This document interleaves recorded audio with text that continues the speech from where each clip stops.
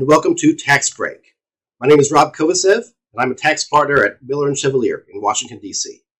Tonight, I'm very excited to show you an interview with a friend of mine who is an expert in many fields of tax, including our main topic today, which is the new broker regulations dealing with crypto and digital asset transactions. With that, I'd like to introduce John Schenecker, who is the Government Relations and Regulatory Strategy Director for TaxBit, a fintech company that helps enterprise and governments manage information involving digital assets for tax and accounting purposes.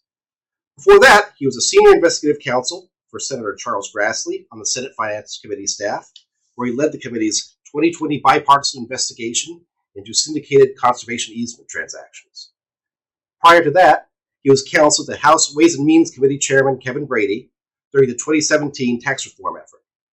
From 2007 to 2015, John was a trial attorney for the Department of Justice's Tax Division, where he litigated high-profile shelter cases, most notably the STARS foreign tax credit generator cases.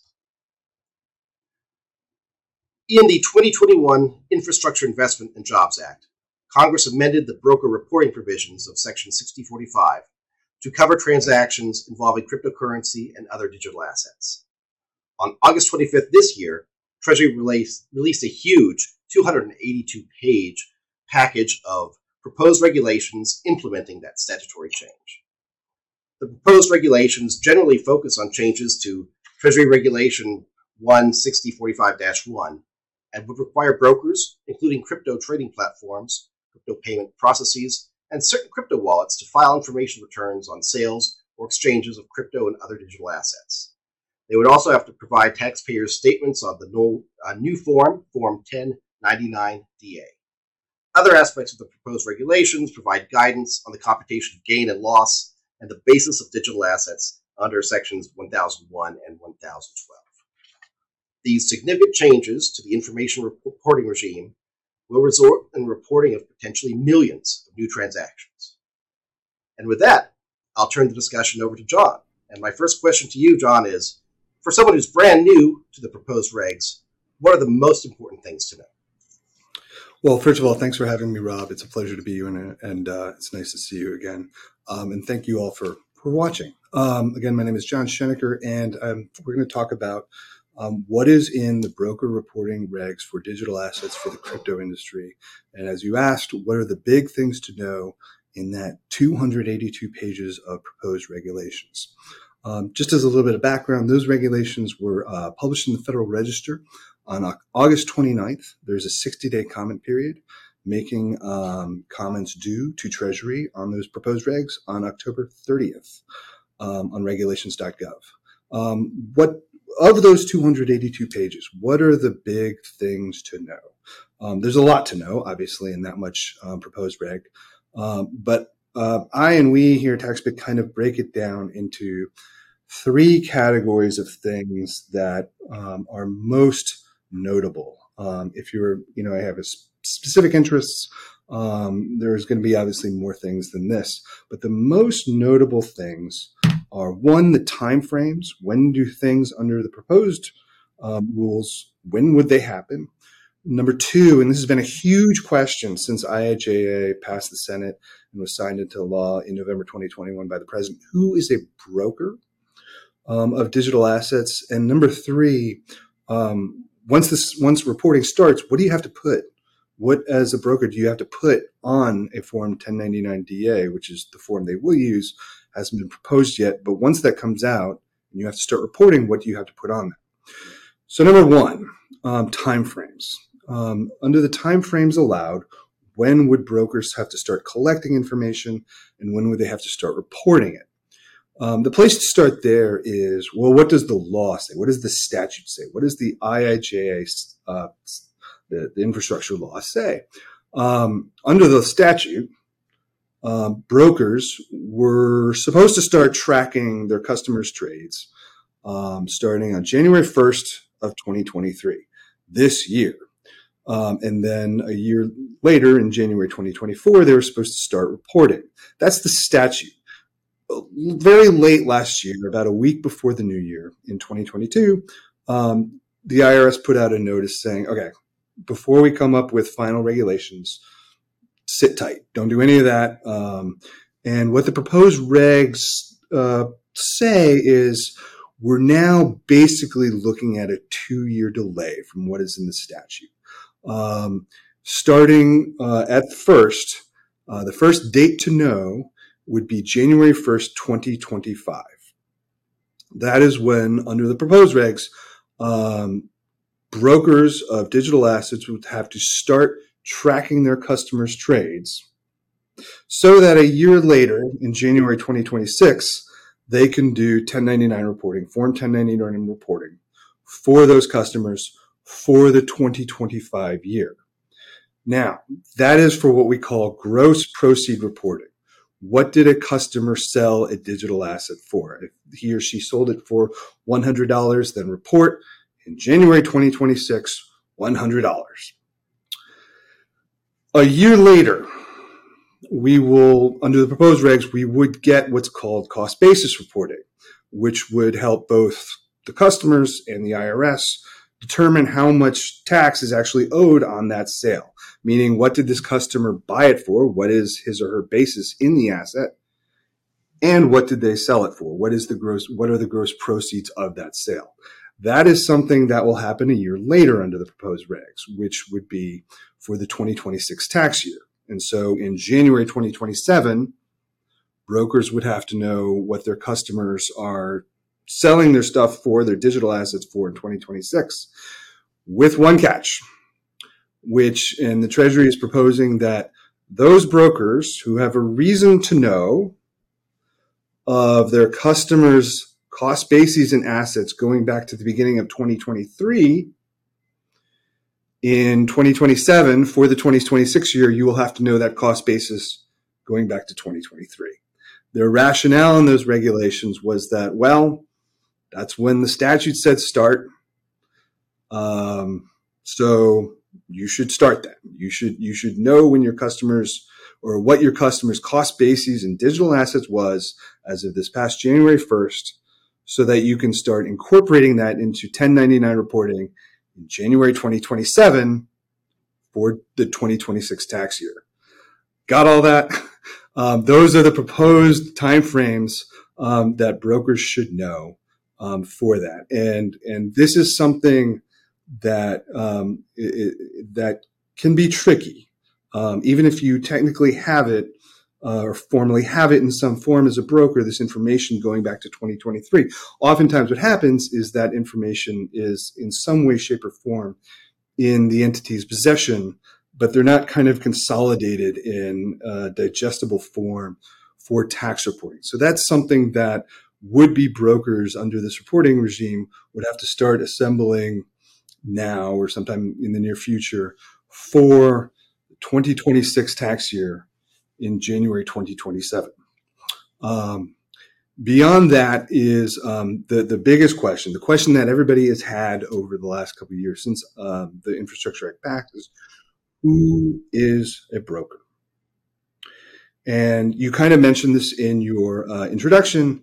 There are about 5 different categories of broker, more than that, but I kind of lump them into 5, maybe 6, depending on how you look at it, categories of broker.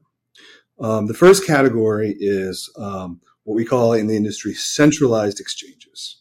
Those are the exchanges, brokers, what have you, that we hear about that are somewhat, household names that generally let users have an account at their service where they can, give cash money, fiat as we call it in the industry, have an account and then trade for digital assets like Bitcoin, cryptocurrencies, that sort of thing. They're what's called on-off ramps. You can go from digital assets to cash and in the other direction. There's very little debate. There had been very little debate about whether those entities are brokers under the new rules. No one really contested that. The big one, the big thing that is frankly causing industry a lot of kind of consternation, I guess you'd say, is whether platforms that are generally known as DeFi, which is decentralized finance, are brokers. And Treasury has proposed in the regulations that, yes, in fact, DeFi would be considered brokers. For those of you watching who don't well, what's DeFi? What does that mean?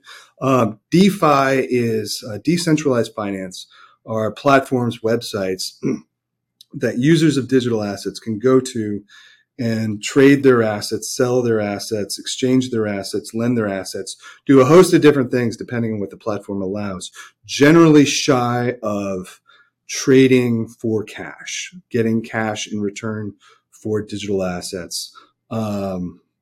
It's a system. There are protocols in which, for the most part, you don't have accounts at websites. You can just go into them, plug your digital wallets in, and upload your digital assets, trade them as you see fit. And they're governed by what's called smart contracts. If you enter into a trade or some other transaction with some other counterparty anywhere throughout the world, for the most part, you don't log in with a username and password and say, "Hi, it's me. I'm doing this now." You just go up and do it. And having to do tax reporting, if you were a DeFi protocol, would probably mean that has to change, which is that you'd have to start knowing who your customers are in that situation. And I won't touch on the issues among that because that's a very sensitive position. But that's something that industry will have a lot to say in the notice and comment process on, because the proposed regs would essentially be asking that part of the digital asset ecosystem to make what they would see as pretty fundamental changes to the way they do business. The third kind of entity that would be types of entities that would have to be brokers under the proposed regs are digital asset hosted wallet providers that are also, and the exact wording is principals in the sale of digital assets. Hosted wallets are basically services that provide space for users to hold what's called their private keys, hold their stuff, hold their digital assets on their wallets. And if that kind of hosting service allows you to also trade with somebody else, and Treasury has said if you, the wallet provider, are also the principal in a transaction where you're trading with somebody else, you're a broker. And you would have to do this kind of 1099 DA reporting at the relevant times. Fourth, and this is one that hasn't kind of gotten a lot of attention in the last 2 years, but it's sure to get more attention going forward. Digital asset payment processors. It's not, I'd say, ubiquitous now, but I suspect in the near future, in the next couple of years, paying for goods and services with digital assets will become a lot more common. And in doing that, there will be there will be a lot of use of payment processors in the middle of user or buyer and the seller of a good and services. An entity that is in the middle there that takes a buyer's crypto, stablecoins, what have you, and turns them into something that the seller of the good or service can take, meaning cash. That middle person, that is a broker under the proposed regs and would have to do 1099 reporting.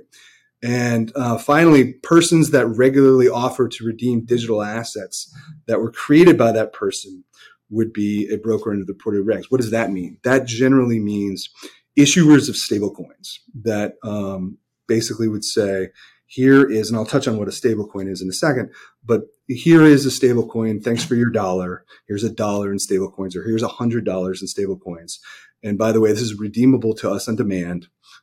Any entity that offers those stablecoins to the public would be a reporting entity.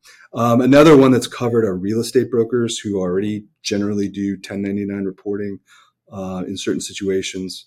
If a real estate broker, sells a house and takes and transfers crypto as payment for that house, that real estate broker would be in a position to do 1099 reporting. And what's notable there, even if you already have to do it, in certain situations, real estate brokers don't have to do it if they have reason to know that the proceeds to the seller are below taxable threshold, they're exempt amounts. Well, if you're under those exempt amounts but using crypto, you're now back into reporting. because those reporting, even if you're not taxed on your gain on the house, like $500,000 or whatever, you're back to reporting because there might be gain on the crypto. Those are those are the entities that are generally brought into reporting. That's what Treasury has proposed. And again, the real big one is should DeFi be a reporting entity? That's what people are going to hear a lot more about. And that's going to be a big issue going forward in this rulemaking process. Who is not a broker?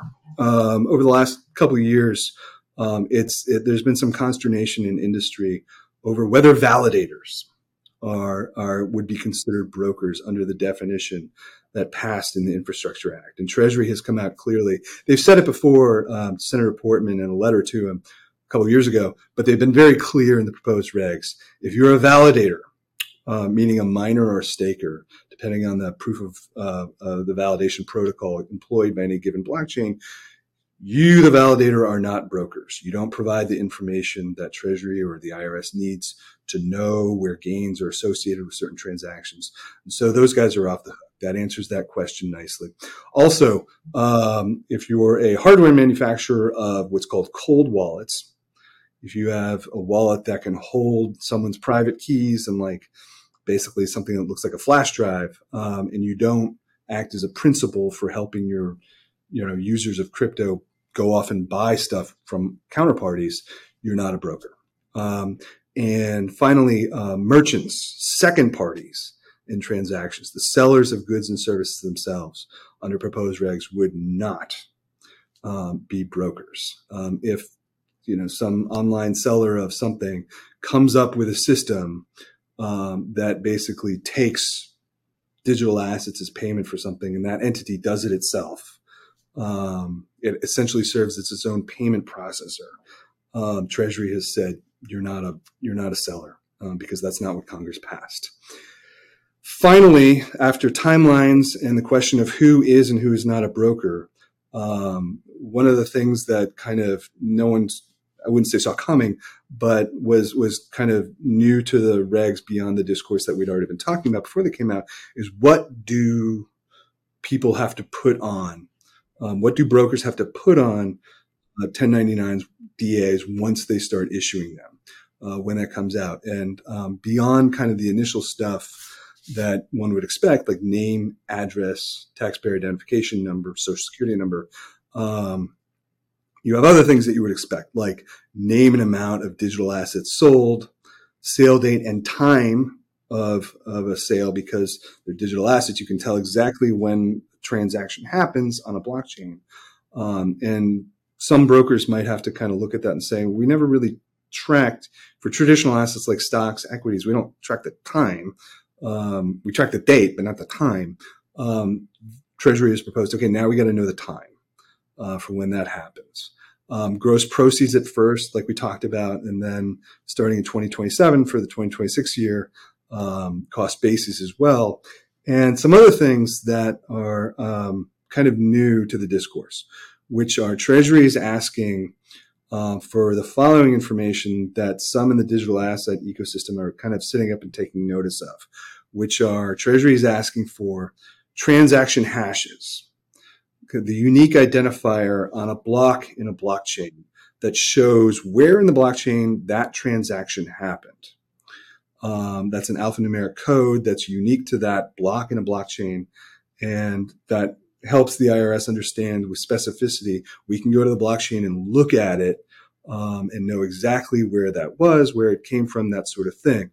Also being asked for are digital asset addresses. What's the address? What's the public address of the wallet where these assets came from and went to, or some combination of that, which is public information, but on blockchains, which everybody can see if you have the technical capability of doing that. On blockchains, you have wallet addresses listed, but they don't have a person's name associated with it. It's not like John Schenecker, for a trade for my benefit, shows up on the blockchain. My wallet address would, but my name doesn't. That's the way it works. And so for the first time ever, really, a government entity is asking brokers to say, all right, what's the person's name and what's their wallet address, which some people kind of sat up and took notice to, like, whoa, that's interesting. Okay. And finally, one of the things being asked for on 1099 DAs once reporting starts to happen is whether the seller got cash, different digital assets, non-digital asset property, or services for that. So those three things are kind of the top things that we educate people on. Timelines, who is and who isn't a broker, and what are the basic things that what a broker would put on a 1099 DA if the proposed rules became finalized. I'd like to follow up on the last point. I know if I go to a store and I pay cash for something, I don't have to provide my name, address, and social security number every time I go to 7-Eleven and buy a Coke. If I have a crypto transaction, and whether it's with what's considered a broker or not, there's this hashtag that's provided. But again, I don't have to provide my name, social security number, all that information. But all that's supposed to appear on the 1099, right? Or a lot of personal information. How is that going to work just for individuals that are engaging in crypto transactions? And aren't there some privacy concerns that are given rise at that point? But what you're asking is basically what would be described as this: how in the world is it going to be possible to provide personal, identifiable information every time you buy a cup of coffee with a digital asset? Which is a really good and important question to ask. And that's a question that people have been asking a lot since the proposed regs came out. And how that will end up looking both in terms of final regulations and in practice in real life, we can't say. And that's something Treasury has asked about. Help us kind of come up with the best seamless way to do this without kind of, in all things, wrecking things, messing things up. I would actually say that Treasury's in kind of a novel situation with having to put into use the will of Congress. Congress has said, okay, digital asset brokers, you now have to start reporting. And it's Treasury's tough job in saying exactly how to do that on a transaction by transaction basis. Digital assets are kind of, they have tremendous potential for revolutionizing finance throughout the United States and throughout the world. And I'm thrilled to be part of it. But there's some tough challenges in that. And one of them is what you touched on, which is almost 10 years ago now, the IRS came out in a notice saying, okay, we're treating digital assets as property, meaning they're subject to capital gains treatment if held long term. They're like any other property that you sell. If it's less than a year, it's ordinary gain. If it's more than a year, it's capital gain. And so every time you sell something, it's either a gain or a loss. Okay, well, that begs, it gives rise to the question, what do we do if we sell something that has a gain or a loss and it's $2.39 for a small cup of coffee? Do we really have to, we're not selling stocks here. And, well, you sort of are. But we're not, because we're buying a cup of coffee. That tension is what one of the things that Treasury is wrestling with. How do we do that? And I think the notice and comment process is an excellent time for those in the field to kind of say, that's a big problem. You're not going to fill out a form that says, here's my name, address, and social security number every time you buy a cup of coffee. You're just not going to buy that cup of coffee. You're going to pay for it with a credit card. And so Treasury's literally said, look, we know this is a problem. And especially because in certain situations, that reporting broker might very well be the agent of your counterparty, of the seller. If it's your own bank, you trust your bank with your money. You might also trust your bank with your social security number. But do you really want to give, and other people have asked this, do you really want to give, I'm not going to pick on any entity. Do you really want to give someone selling a cup of coffee your social security number? That's what Treasury is wrestling with right now. And, we have to collect taxes where due, but how do we do that without creating more difficulties than we need to? And that's what they're asking for feedback on. Some suggestions I know that are going to be coming are going to say just exempt what we call micropayments, some threshold amount. Perhaps shouldn't be reported. We don't, I'm not suggesting one way or the other, but that's the sort of thing you'll see. Or There are countless ways you can think of. I don't want to get too deep in the weeds in saying one way or the other, but that's a big problem that Treasury is wrestling with. Like, how do you get people to report their gains on especially smaller transactions? How do we make sure that the tax gap's not being widened here while also not stifling an innovative industry? Sounds like there's a lot Treasury's going to have to figure out before these become final. Yeah, and it's a tough job. I tip my hat to the people in Treasury who've wrestled with this issue, continue to wrestle with this issue, because it's a tough issue. And that raises kind of one big issue beyond the definition of broker, beyond whether DeFi has to do tax reporting as a broker. One of the big issues is a phenomenon that I kind of touched on before, known as stablecoins. For those of you who don't know, watching, a stablecoin is a cryptocurrency. Some would even say it's not really a cryptocurrency because its value doesn't fluctuate or isn't supposed to. But it's a digital asset that is intended to be pegged to the value of some other representation of value, usually some other currency. And in the United States, the currency we would obviously think about are dollar-pegged stablecoins. A stablecoin pegged to the US dollar, perhaps obviously, is one in which I have 100 stablecoins in my digital wallet. I should be able to redeem those on demand for 100 US dollars. And one of the things that I think is likely to happen in the future, especially if Congress passes stablecoin legislation, but that's a topic for a different day, is Treasury has said, okay, one of the digital assets within that begets reporting under these proposed regs would be trades of stablecoins.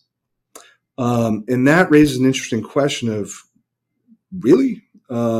Because there are situations we could see where people are paying for goods and services with stablecoins, and there is zero gain and loss on that $2.39 purchase of a cup of coffee or subway fare or something like that. Well, why are we reporting on that? And Treasury's answer to that so far has been, well, we get what you're trying to do here, but we also know stable coins aren't always entirely stable. There are gains to be had in arbitraging stable coins, even at what seems like a small level. This stable coin, this dollar-pegged stable coin, is trading for 99.5 cents over on this exchange, and you're taking 1 million of them and trading them over on this exchange for $1. You made a profit. You have to report that. And Treasury has taken the position of, okay, they're digital assets, and that's a reportable transaction. I think that's very fertile ground for reporting on, for how do you kind of help Treasury make sure that reportable transactions are captured while also not stifling innovation in the area. Like a would-be broker might say, we're going to have 1 billion transactions, maybe more, in our first year of stablecoins, and those 1099s are going to show zero gain or loss. The question then is, do you really want those? Do taxpayers really want those? One of the benefits of tax reporting isn't just IRS enforcement. It also should make it tremendously easier for taxpayers to know how to accurately do their tax returns with regard to their digital asset trades. You should just get 1099s, upload them into whatever software service provider you use to do your 1040, and you're done. It's a matter of seconds. Well, especially if you still do your tax return by hand, do you really want to get like 4,000 1099s showing micropayments in stablecoins because you use stablecoins 7 or 8 or 9, 10 times a day in paying for things like coffee, subway fare, lunch at work, whatever? That's also, I think, very, very fertile ground for commenting to Treasury. We see what you're doing here. Here's probably a better way that would be better for the IRS, better for taxpayers, and better for us. We're not wasting resources on, submitting billions and billions of 1099s that show zero gain or loss. Other issues that might be problematic and are good topics for commenting to Treasury on. The brokers that we just kind of went through, different levels of brokers. It is very possible, and under the proposed regs, probably likely, that in any given transaction, there would be more than one broker. Treasury has defined, they haven't really changed the definition of broker in the regs, or they're not proposing to change it, but they're proposing to give it more breadth in the sense that their definition of broker would include any entity that provides facilitative services that effectuates sales of digital assets, provided the nature of the person's service arrangement with customers is such that the person ordinarily would know or be in a position to know the identity of the party that makes the sale. Well, it would not, that brings in a lot of people. That's a pretty wide group of entities. And if you're a hosted wallet provider that links up to marketplaces for your users, and well, maybe you're a principal in that sale and it's not entirely clear to you, so you might seek legal advice saying, are we a broker? And the legal advice might say, yeah, we think you are. But you also know that in a lot of these transactions, there's a payment processor taking your customers' assets and giving a good or service going the other direction. Well, you have what we're kind of calling now a multiple broker problem. And that's, I guess, a relatively simple one where there are two entities that are like, hey, should we both report on this? Should we send the IRS a bunch of duplicative information? Should we send the taxpayer a bunch of duplicative information? And so one of the things that would be helpful in notice and comment for Treasury would be to say, okay, you have this problem where it's software. Okay, you can do anything with it. An entity coming up with a novel business model can inject itself into the transaction, which on a business level might make it a lot easier for the consumer, but also might raise the issue of, hey, there are 2 or 3 or maybe more brokers in this transaction. Do we all have to report? And I think, Treasury it would be helpful to Treasury if people commented on saying, you have this problem, here's how to solve this. And again, in that multiple broker problem, and again, Treasury has asked, please help us figure out how to get over this privacy hurdle. How do you kind of, I guess, alleviate the problem of giving 2 or 3 or 4, maybe more brokers your social security number? It's a new area. Stocks, equities, I don't want to say they're simple, but compared to what the digital asset industry could do in revolutionizing finance, it's pretty complicated stuff. And it's hard stuff. These are hard questions to answer. And Treasury is wrestling with, how do we bring in the information we need to know to make sure that taxes are collected and that people are getting the information they need to report accurately on their tax returns, while also not kind of overwhelming this nascent industry that could be very, very beneficial to consumers in the years to come. I'd like to call on your expertise from your days at the Hill and working with people at Treasury and people on the tax writing committees, and ask you this. If there's someone who's listening here who has a concern and wants to submit a comment or wants to be involved in the process, what's the most effective way to do that? Just based on your extensive experience, how would you go about doing it, and what's the way to make it done effective? Well, anybody can comment on anything they want. And under the Administrative Procedure Act, Treasury officials are required to read all what they call relevant comments. And they generally nowadays acknowledge them in, the preamble language of final regulations. As someone who has written comments and notice and comment processes before, I've never worked in like the rulemaking capacity in a government agency in the executive branch.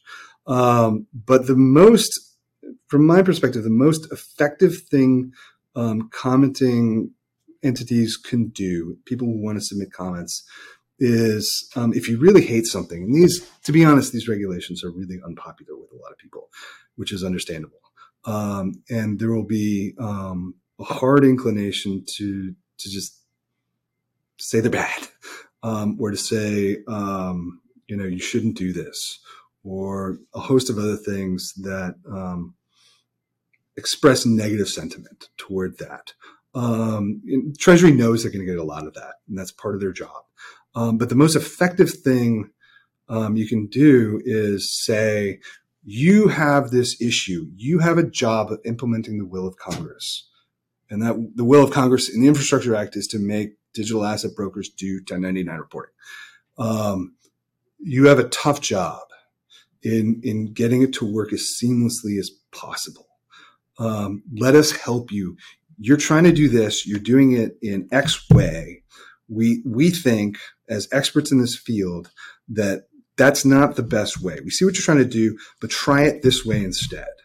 It will make things easier for the IRS. It'll make things easier for our customers, taxpayers, and it will make things easier for us. We won't spend more resources than we need to do it that way. If you ask Treasury, they're not. There's a lot of kind of like feeling that Treasury is making these rules, and what they would say is, well, we are, but we're just implementing the will of Congress. Congress has made these rules, and we're just doing it as best as we can because we have to make it work. In my experience, whether people are that I don't want to say there's never an agenda in rulemaking.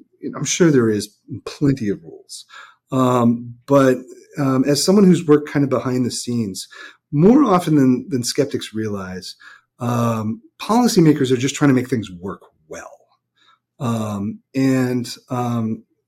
That's pretty clear from these regulations. In the middle of this 282 pages, they listed out about 51 questions that they gathered up from earlier in the description of what they proposed doing to kind of make it easy to say, these are things, to summarize it for you, these are things that we really need help on. If you are an expert in this area, please give us a good explanation of how this works and how it can be made to work most efficiently. And that's really what's helpful. I would also, just in my experience, recommend that commenters not treat that as like a homework assignment where they have to answer all 51 questions. If you don't know, if you're not an expert, then don't answer it. But if you're an expert in this one, this one, this one, and this one, that's something that can be beneficial to people coming up with the rules. Because kind of in my experience, they want to make it work well. They want to make it so that, things work better for consumers and taxpayers. And, no matter what your politics are or anything like that, most government officials just want to do their jobs well and want to be seen as competent. And, there's a lot of anger at these regulations, which should be acknowledged. But I also think a lot of thought went into doing them. And I think a lot of thought continues to need to be done. And so regulations or comments in that way would be most helpful. You've given us a lot of information about these very complex regulations. Is there anything else that you think is important to that you really want to raise about the regs or where the state of play or what's going to happen next? I would just say that Treasury knows these are, the writers at the drafters of these at the IRS and Treasury know these are significant regulations. They don't have to under the law, but they've offered up a hearing on bigger regulation packages. Stakeholders can come in and just kind of basically repeat what they comment on. That hearing is at 1111 Constitution, the IRS headquarters, on November 7th. And Treasury has said, we might do it November 8th too, in case demand is very high for commenting. That's how seriously they take this. And so that's what's next. And that's, I think, a reflection of how seriously they take this, and we'll continue taking it going forward.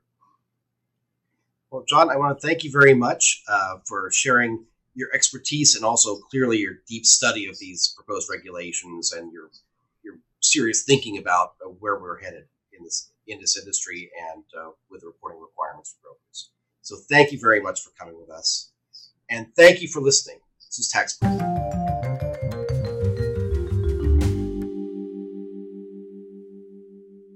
Produced by Heartcast Media.